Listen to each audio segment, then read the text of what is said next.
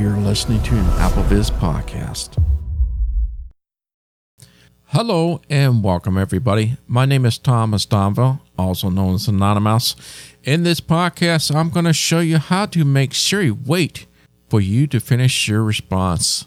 So have you ever been there before where I'm just like total lost for what I want to say, but it was really designed for people with speech impairment or maybe some cognitive issues and being able to think as fast as they can. So if this falls into your category or like mine, I just like Siri to wait a little longer so I can process through my mind what I want to say. I just find habit that sometimes I'll be speaking and then I just pause for a minute and I was like, forget what I want to complete with. Well, this is for you and myself. We'll be able to tell Siri to wait longer before finishing my response. All right, this is going to be located under Settings. So head over to Settings. Settings. Double tap to open.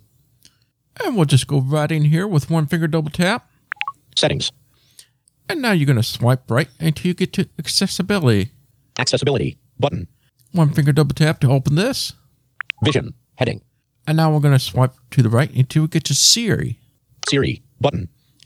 And one finger double tap once again to go into the Siri section. Type to Siri. Off. Double tap to toggle setting. Now we're going to swipe to the right until you get to the Siri's pause time. Siri pause time. Heading. Now, this is not really a button here. It's more of an option that you pick from. There's 3 that you can choose from. As I swipe to the right from here. Selected. Default. And as you hear for yourself there, it's selected, which means that default is the one that's selected. That is the normal time response that Siri gives you. I want to make this a little bit longer. And to do this, you swipe to the right. You have 2 more options. Longer. You have the longer option. Longest. Or the longest option. So for myself, I'm going to make this longer. Longer. By swiping left to the longer and then double tap. Selected. Longer. And now it's selected. Once that's selected, we can head on out of here. And this is now set. Now Siri should give you a longer response time. So you have a little bit longer to digest or for you to speak at your own rate without Siri cutting you off before you were finished.